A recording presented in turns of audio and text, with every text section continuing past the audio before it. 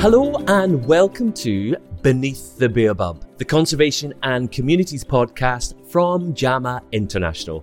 My name is Gordon Buchanan and I've spent more than 30 years seeking out stories from our wild world in my career as a wildlife filmmaker. Right now, as I speak, up to 1/8 of the world's species are at risk of extinction, and the pressures of human activity and climate change are pushing habitats and ecosystems to breaking point. Now, more than ever, we're under pressure to act to conserve species that will otherwise be lost forever. International policies and regulations may be introduced with the best intentions, but implementing conservation on the ground in real communities is a whole different story. And the voices of those people historically have been marginalised.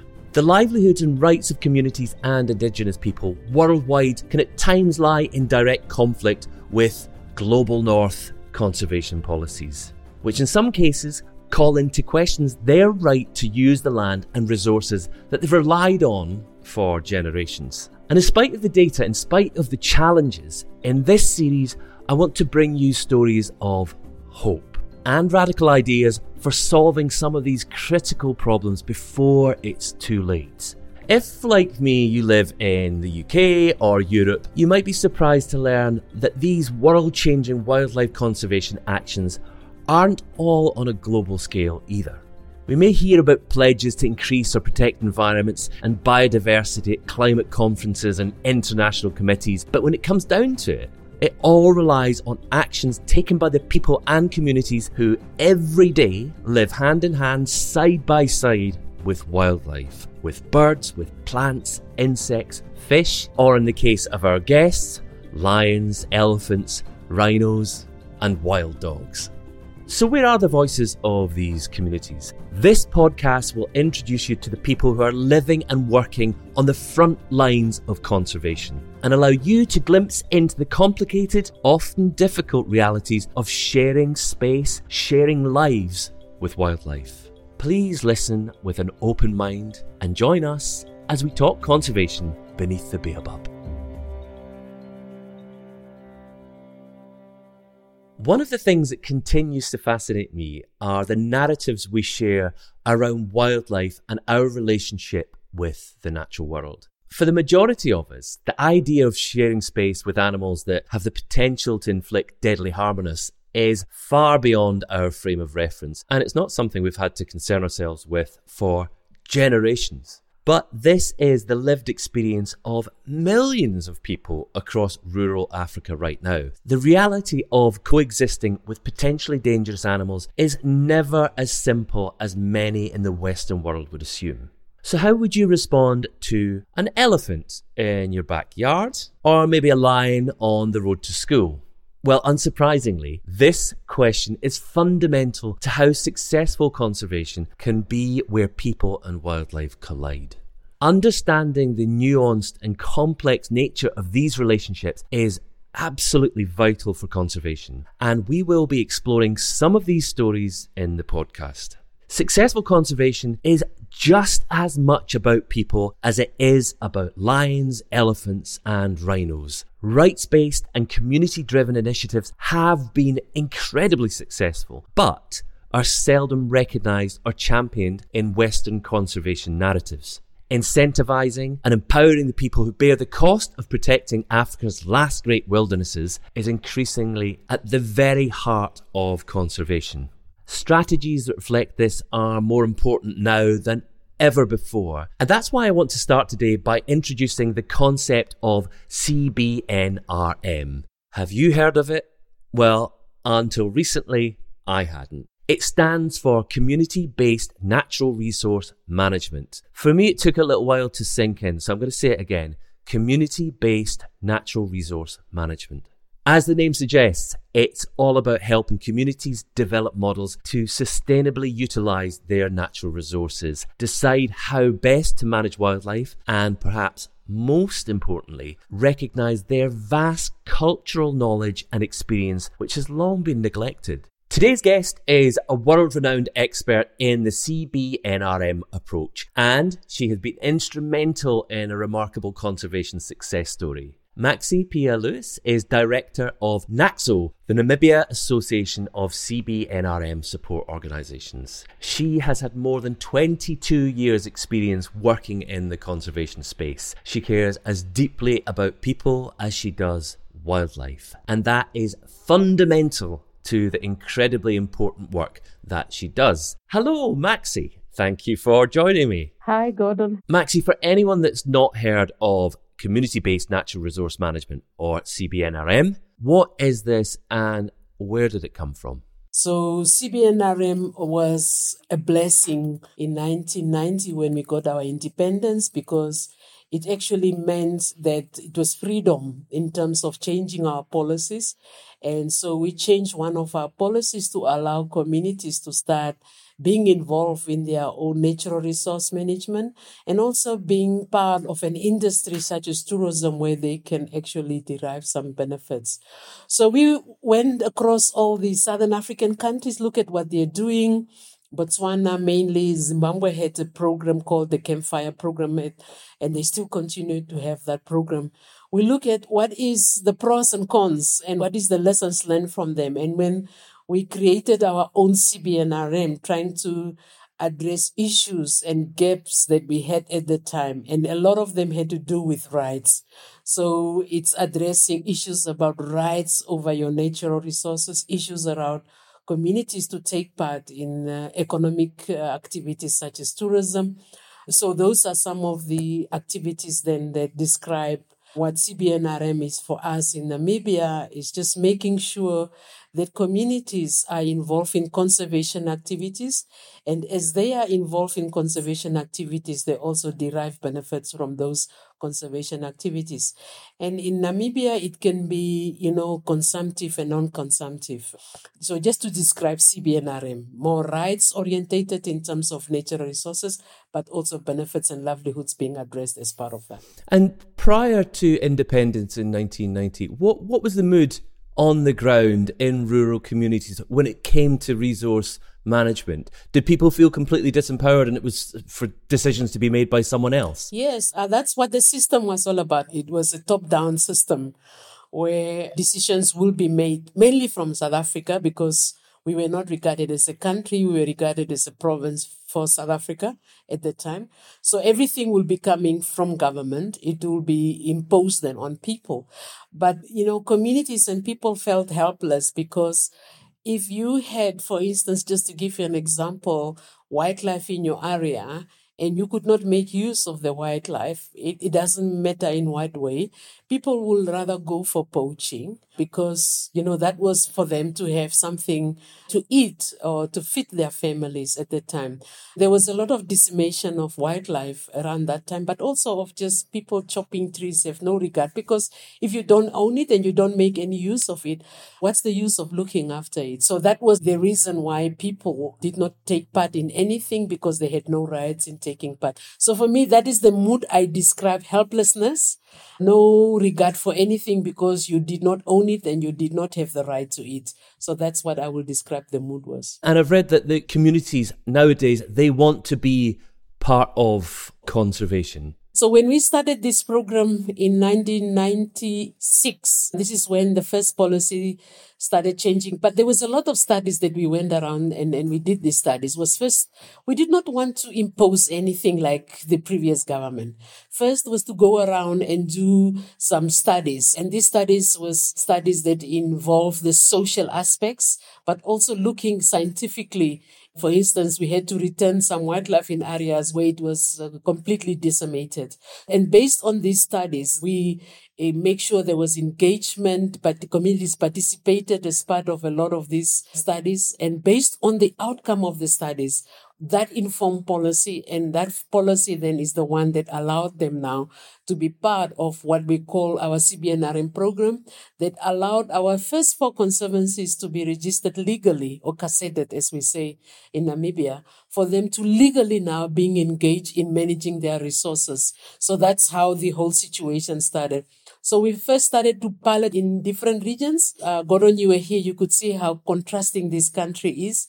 So we had to pilot to see in which area we will implement what when it comes to certain conservation activities. That's a good point. I've been to Namibia a couple of times and it is a phenomenally beautiful country. I would hope that most people listening will have heard of Namibia, but can you describe the landscape, the habitats of Namibia, but also the human landscape out with the cities, how the population's made up? It is around 840,000 square kilometers. It's quite a huge country, a huge landscape. But the landscape is also very much diverse and very contrasting. So in the northwest of the country, that's when we have the Namib Desert, and people might have heard about the Skeleton Coast. So we have the Atlantic Ocean. But you don't have a lot of people. There's no much human people living around there. There's a couple of communities living there. Then you go up to the north central of the country, very savanna, forests orientated, but where the majority of the population live. We are around 2.4 million people now in the country of 840 square kilometers, and the majority of that population live in the north and the northeast of the country. So the most northeast of the country, this is where you find a bit more forested according to our standards. People coming from West or East Africa, they think that is nothing when you compare it to a forest, but for us, that is forest. And then in the south, totally different. That's where you have the Kalahari Desert. We share that with Botswana, and that is also very few communities living there. And then we have actually towns. We have like 14 political regions.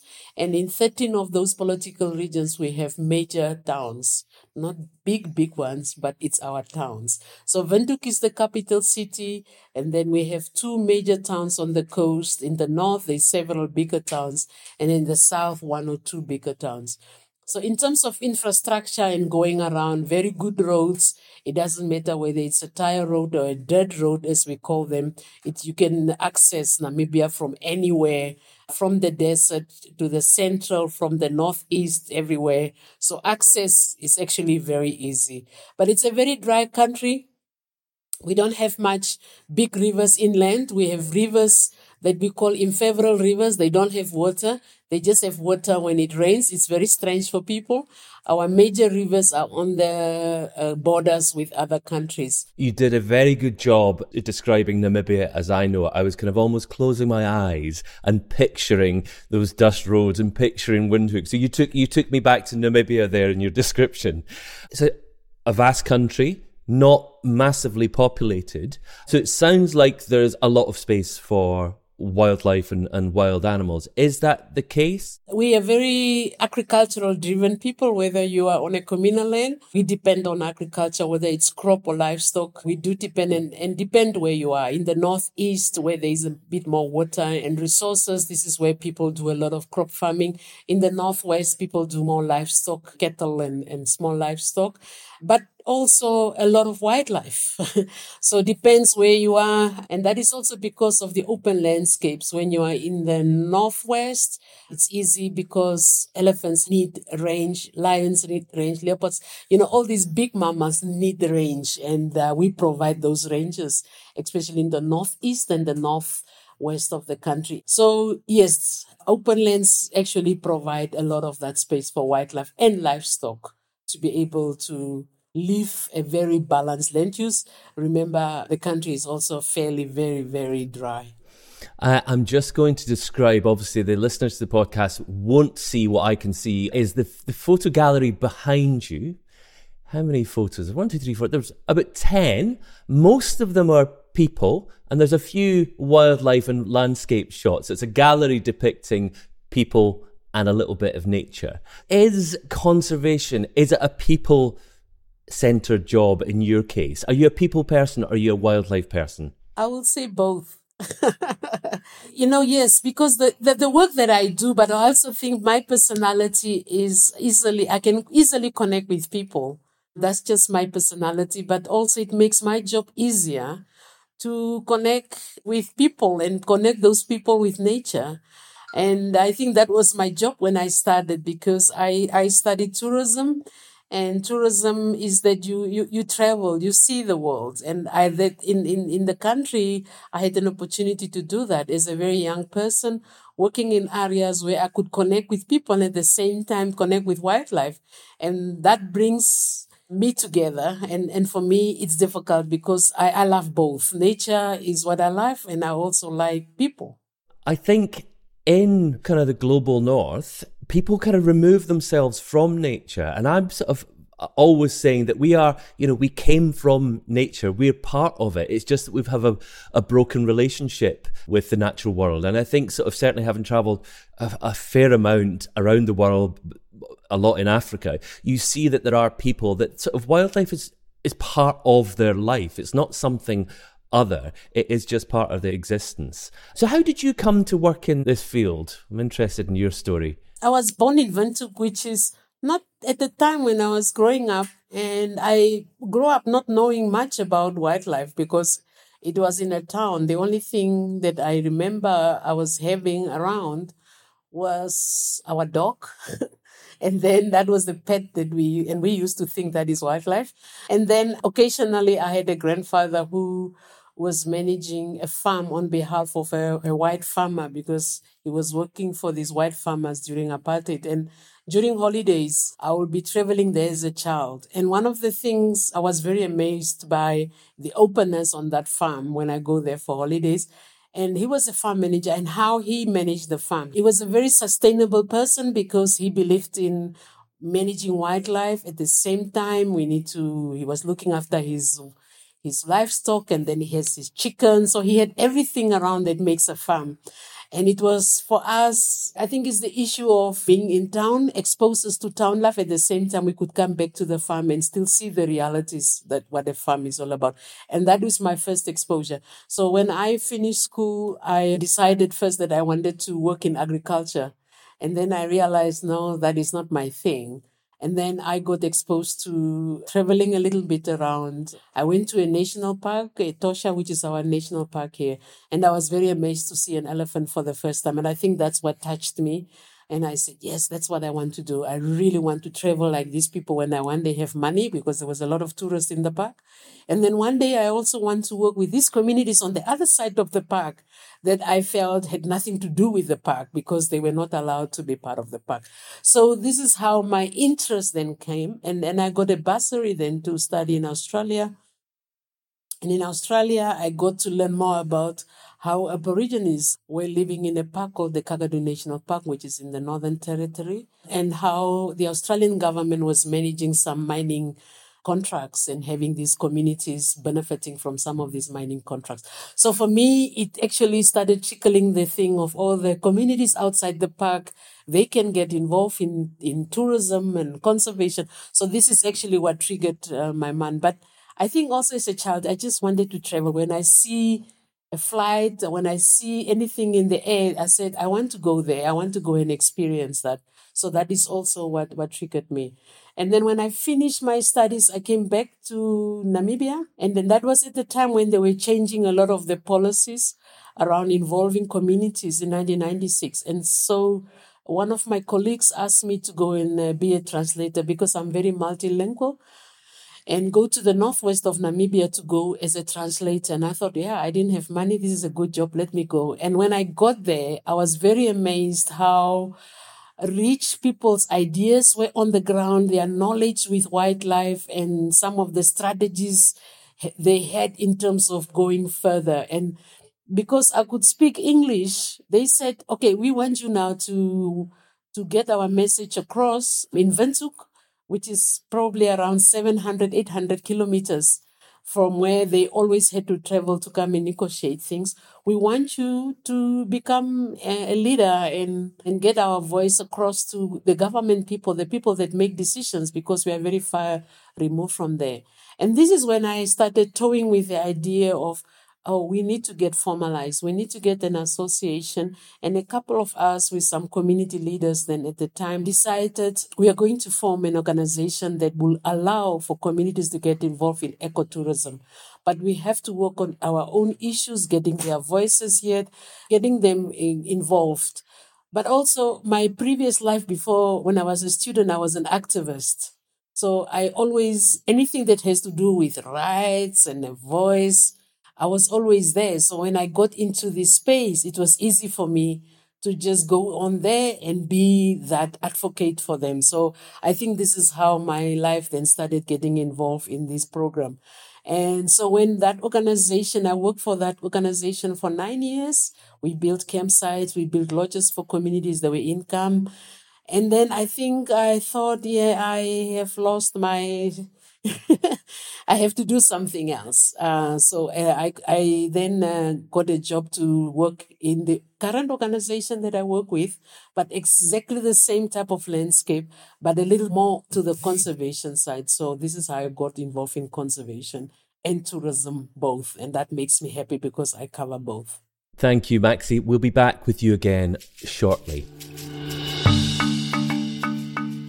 Now, though, I want to look at one of the ecotourism schemes in a little more detail. I'm joined by Lorna Dax, and Lorna is the former manager of the Quadihwas Conservancy in northwest Namibia, now working at the Save the Rhino Trust.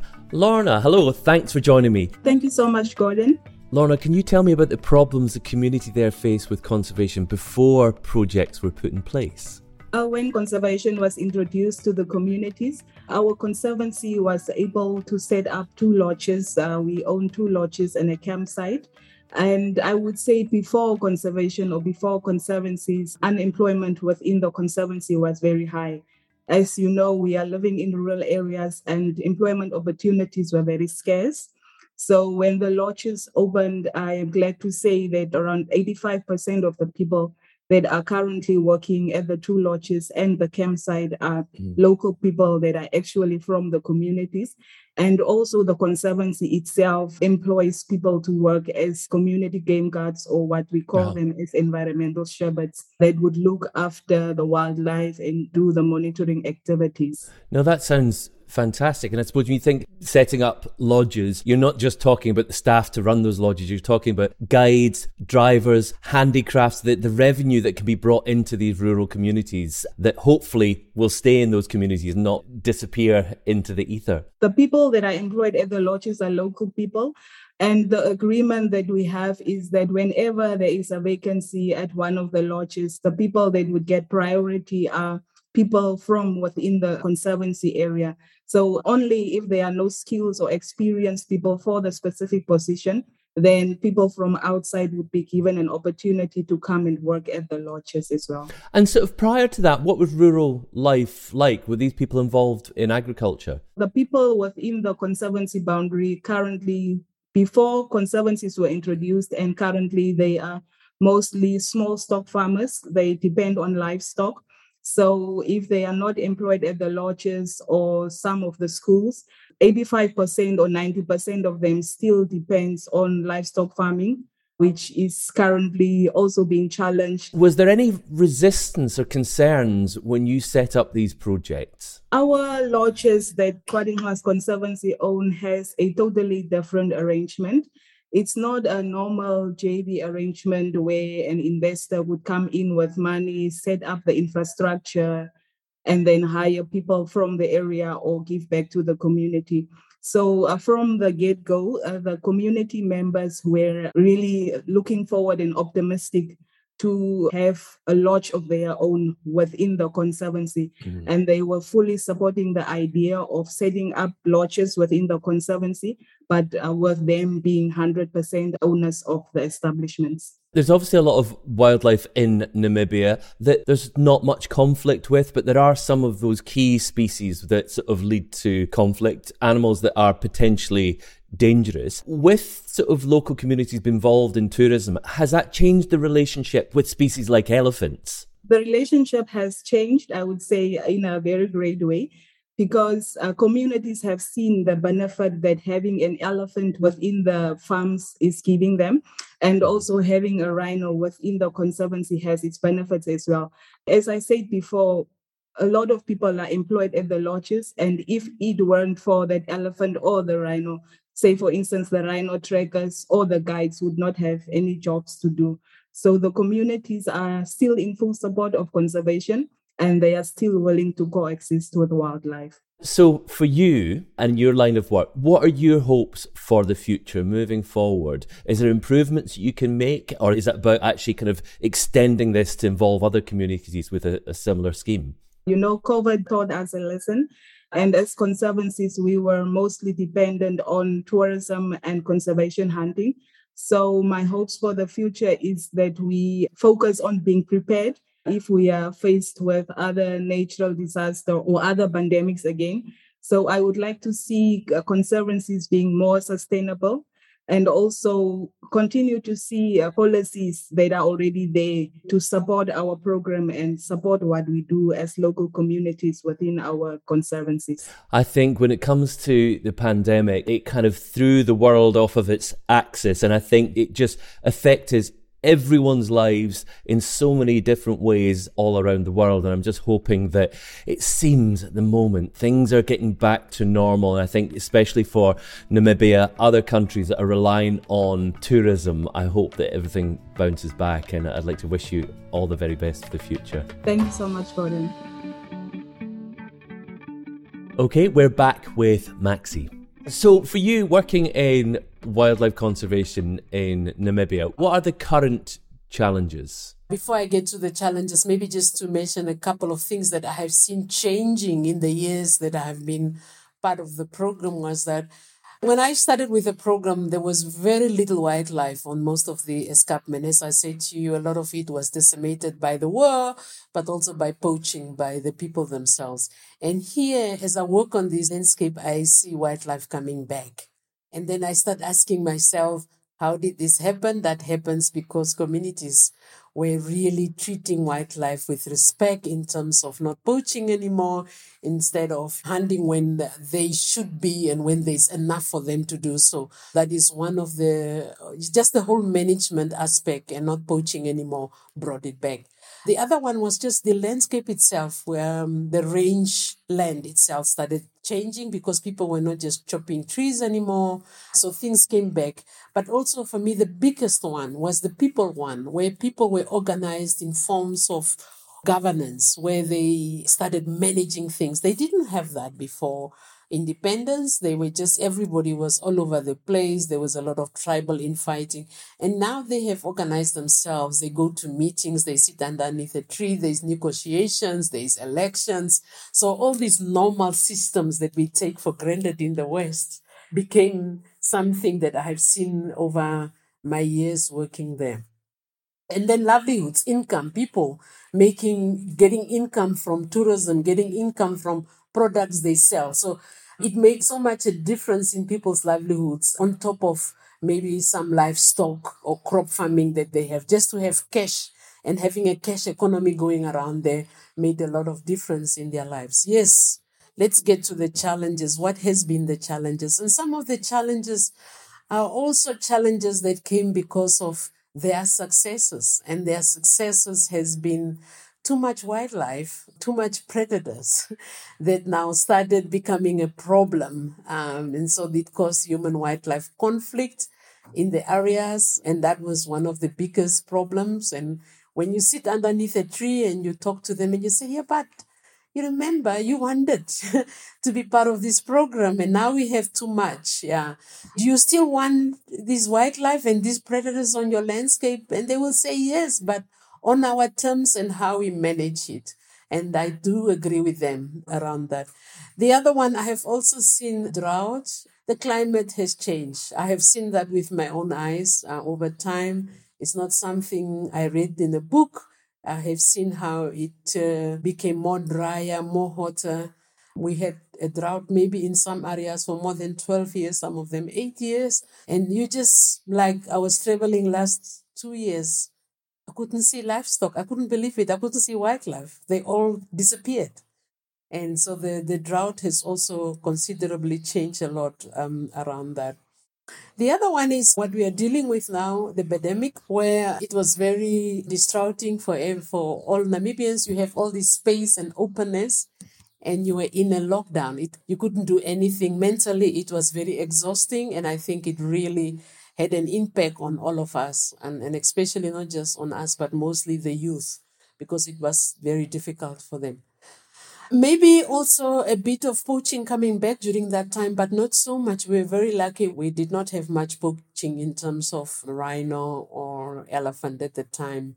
But then maybe plains game, kudu and so forth, people were hungry and people would go for poaching. So I think that for me, the pandemic was the worst that I've seen as to how people lost income and their livelihoods, how people mentally were lost. We were completely lost. You did not know who you are, where you're going, what is happening, So, yeah, it is now coming back, but yeah, we were completely lost. But the poaching issue, that's something that's happened in the COVID years in other countries, in Kenya, in Zimbabwe and Botswana. And I think when the pandemic hit, I think everybody kind of just sort of were sucked into their own world, and everybody was sort of thinking from a kind of very personal perspective. And it wasn't until a couple of months into the pandemic, and I spoke to a friend that lives in Kenya, and she was saying this is just such bad news for economies in Africa that are reliant on tourism. So is that something, have you seen tourism sort of starting to bounce back in Namibia? I just came from the field on Friday and I went to the northwest where the situation was really, really bad. And I must tell you, we had really good rains in the past 3 months. It's amazing what can happen in 3 months in this country. Wildlife is back and it's starting. Not all of it. I have not seen a lot of the wildlife that I normally see, but it is so green. People's moods are changing. There's water, and I'm sure where there's water, there will be at least improvement in people that can do their crop. I mean, one of the most devastating part was when you talk to a family and they say, I have not even fed my family today because there's nothing to feed them. So those were very devastating and continue to be devastating moments because it will take a while for people to be able to grow crops for wildlife to come back. And this is Namibia. You never know whether in the next couple of months and years we are going to have rain again. But in terms of the rains, things have really changed. And maybe another 6 weeks or so, we might even see better wildlife returning. Okay, I'm talking from a wildlife point of view because it's easy for wildlife to come back. It's not easy for livestock. And people have lost all of their livestock, and especially the indigenous communities. We have indigenous communities in this country that live on livestock. They are just, they depend on it. And at the moment they have nothing. And that will take time because they are pastoralists. And that is the ones that we think we need to probably rethink how we are going to address a lot of these issues. For me, what is important now is to feed people. There should be some food security at the moment. And once people are fed, they can look after the environment. They can look after wildlife. They can look after wild stock. If people are hungry, always scared that they might go back to poaching. They might go back before independence because we all have to live. We all have to feed our children.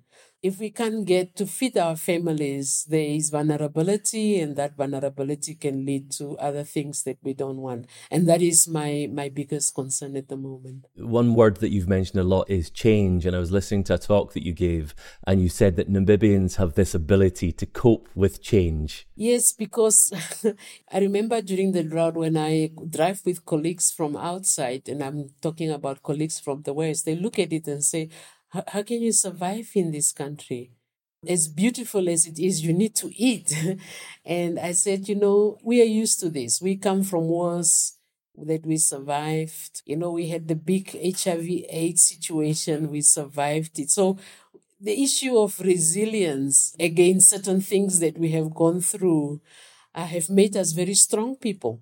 What we need to learn now is to adapt. And climate change is not just our issue, it's an issue everywhere else in the world. We are heavily affected by that.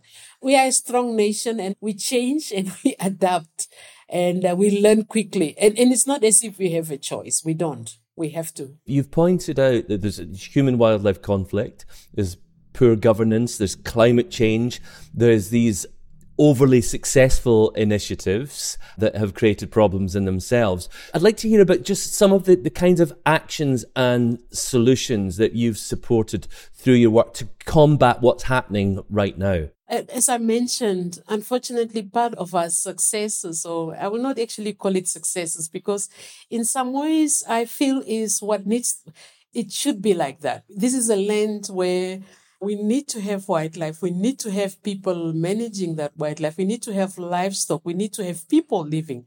But there should also be some balances around that. As a country, we had a lot of criticism in the way we do things. But for us, we get shocked because in the way that we have managed our resources, there has been some successes. Our communities depend on wildlife, and we hunt. And we have done that over years very sustainably. And even if we're doing that, there's still a lot of wildlife on the lands. I mean, we are being criticized, but I drove 2 weeks ago and I see lots of springboks, lots of oryxes, lots of kudus. We are not a nation that will finish it all up because we have learned to sustainably use our resources and share those landscapes. It's not perfect, and I will repeat, it's not perfect. We need to improve a lot. But we are being criticized for that. And especially your country is one of those countries that does not allow us to do what we want to do. Your policies can have a negative impact in terms of the way we look at wildlife and the way we manage wildlife. And I can understand because everybody in the world is very concerned through the experiences that they had. I'm sure a lot of the Britons would not like for us to make the same mistake that you guys made in getting rid of everything that you had a couple of hundreds years ago. And we are very mindful of that. But we are also mindful that if you don't allow communities and people to benefit and still managing those resources sustainably, we might be in the same position that you guys are at the moment. And so we are trying to avoid that.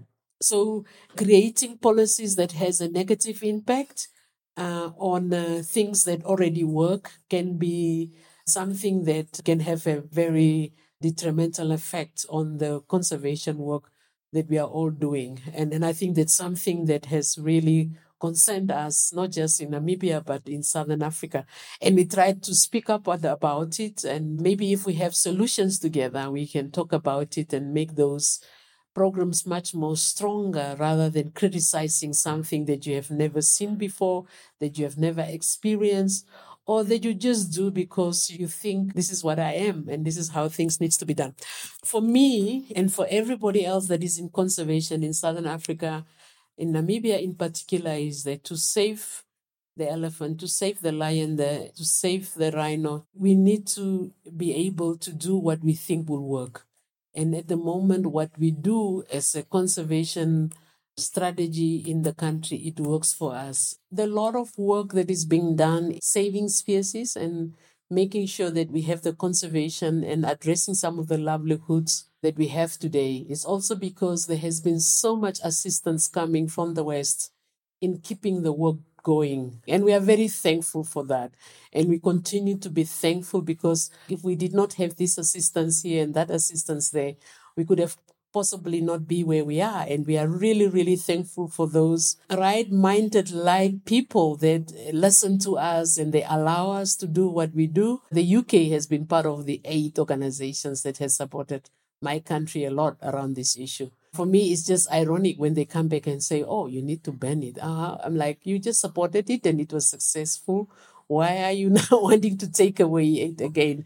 But yes, there is so many people in the UK that support us, and we really want to thank those people, and we really appreciate, and especially the communities. They normally remind me saying, the reason why we are today is for those people. It's just because I have this opportunity to thank them as a platform. I would like to thank them. It has to work for wildlife and it has to work for people. And I think there's a kind of level of ignorance, I think, even in the UK, people do not realise that at one time in history, we lived in a much, much wilder landscape, and that we have lost so much of our wild places and wild animals. And it always is my bugbear. It's like, how can we travel around the world and say, Brazil, this is what you should be doing with the rainforest. Namibia, this is how you should sort of manage these conflict species, when we actually were not prepared to live alongside even the smallest, the dinkiest of predators in the UK. I think certainly a bit of CBNRM would work in communities in Scotland. So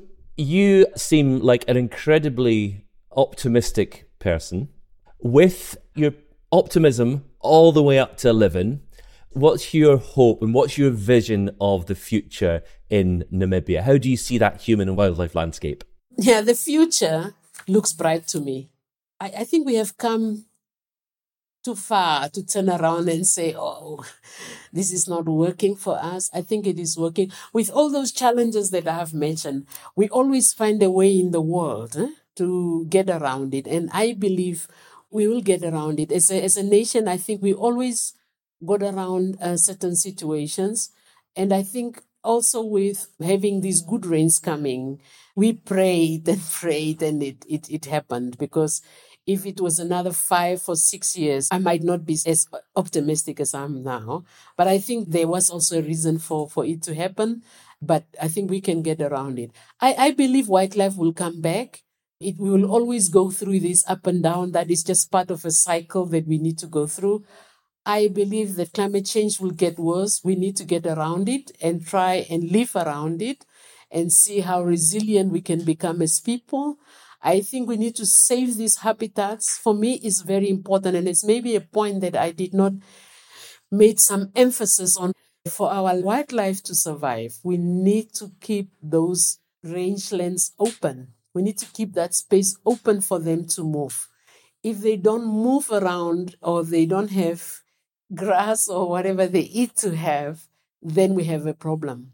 So those are the ones. And nowadays, because of the populations, it makes it also difficult. We need to have people and wildlife living together. The most challenging thing. So with assistance from anywhere and everywhere and anybody, doesn't matter who you are, we need to keep these areas open for our wildlife. And not just our wildlife, our trees, everything. You need to put the people in the center of everything you do. I cannot see that you take out the people and you think things will be there by themselves. It will not happen. So I think from a conservation point of view, I'm very optimistic things will be fine if we just manage them well. We have very good strategies and we listen to those ones that are at the core of making these decisions. Yeah, community has different tiers. It might start in a small village or indigenous community of 30, 40 people, but community is a global thing. And if we can work together as a global community and involving everyone, all of those communities, especially those on the ground, that's when great things can happen. Maxi, thank you so much. It's been enlightening, inspiring, and uplifting. Thank you so much, Gordon. Thank you. Thank you. Thank you so very much to Maxi and Lorna for talking to me. I hope that this episode of Beneath the Baobab has brought you some new insights into the unique challenges faced by communities who live amongst the magnificent wildlife they're also seeking to conserve. It is so crucial to give voice to the hitherto marginalised experiences that are so vital in making sure we can enact meaningful conservation now and in the future. Supporting communities to build new economies and value around wildlife in circumstances where they're also under pressure is no small feat. But building dialogue and understanding the needs of people and livelihoods is key. What's more, Maxi's point about empowering communities and villages to build internal resilience against change will be ever more crucial to the health of our planet and its use of resources into the future. If you'd like to find out more about NAXO or learn about community-based natural resource management, you can find the links in the show notes, or you can just visit the website jamainternational.com to explore more amazing international projects. If you'd like to listen to our next episode, make sure you follow or subscribe to this podcast on your favourite app.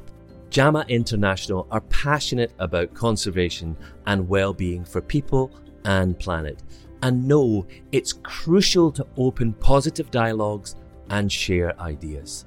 If you'd like to share this podcast, and I strongly suggest you do, please do so with the hashtag Beneath the Baobab on social media. And as you know, Baobab is spelled B-A-O-B-A-B. Positive dialogue and sharing ideas can happen anytime, any place, anywhere. So why don't you start a conversation with a friend, a family member, a neighbour, or a complete stranger? I'm Gordon Buchanan, and I hope you'll join me next time in Beneath the Baobab.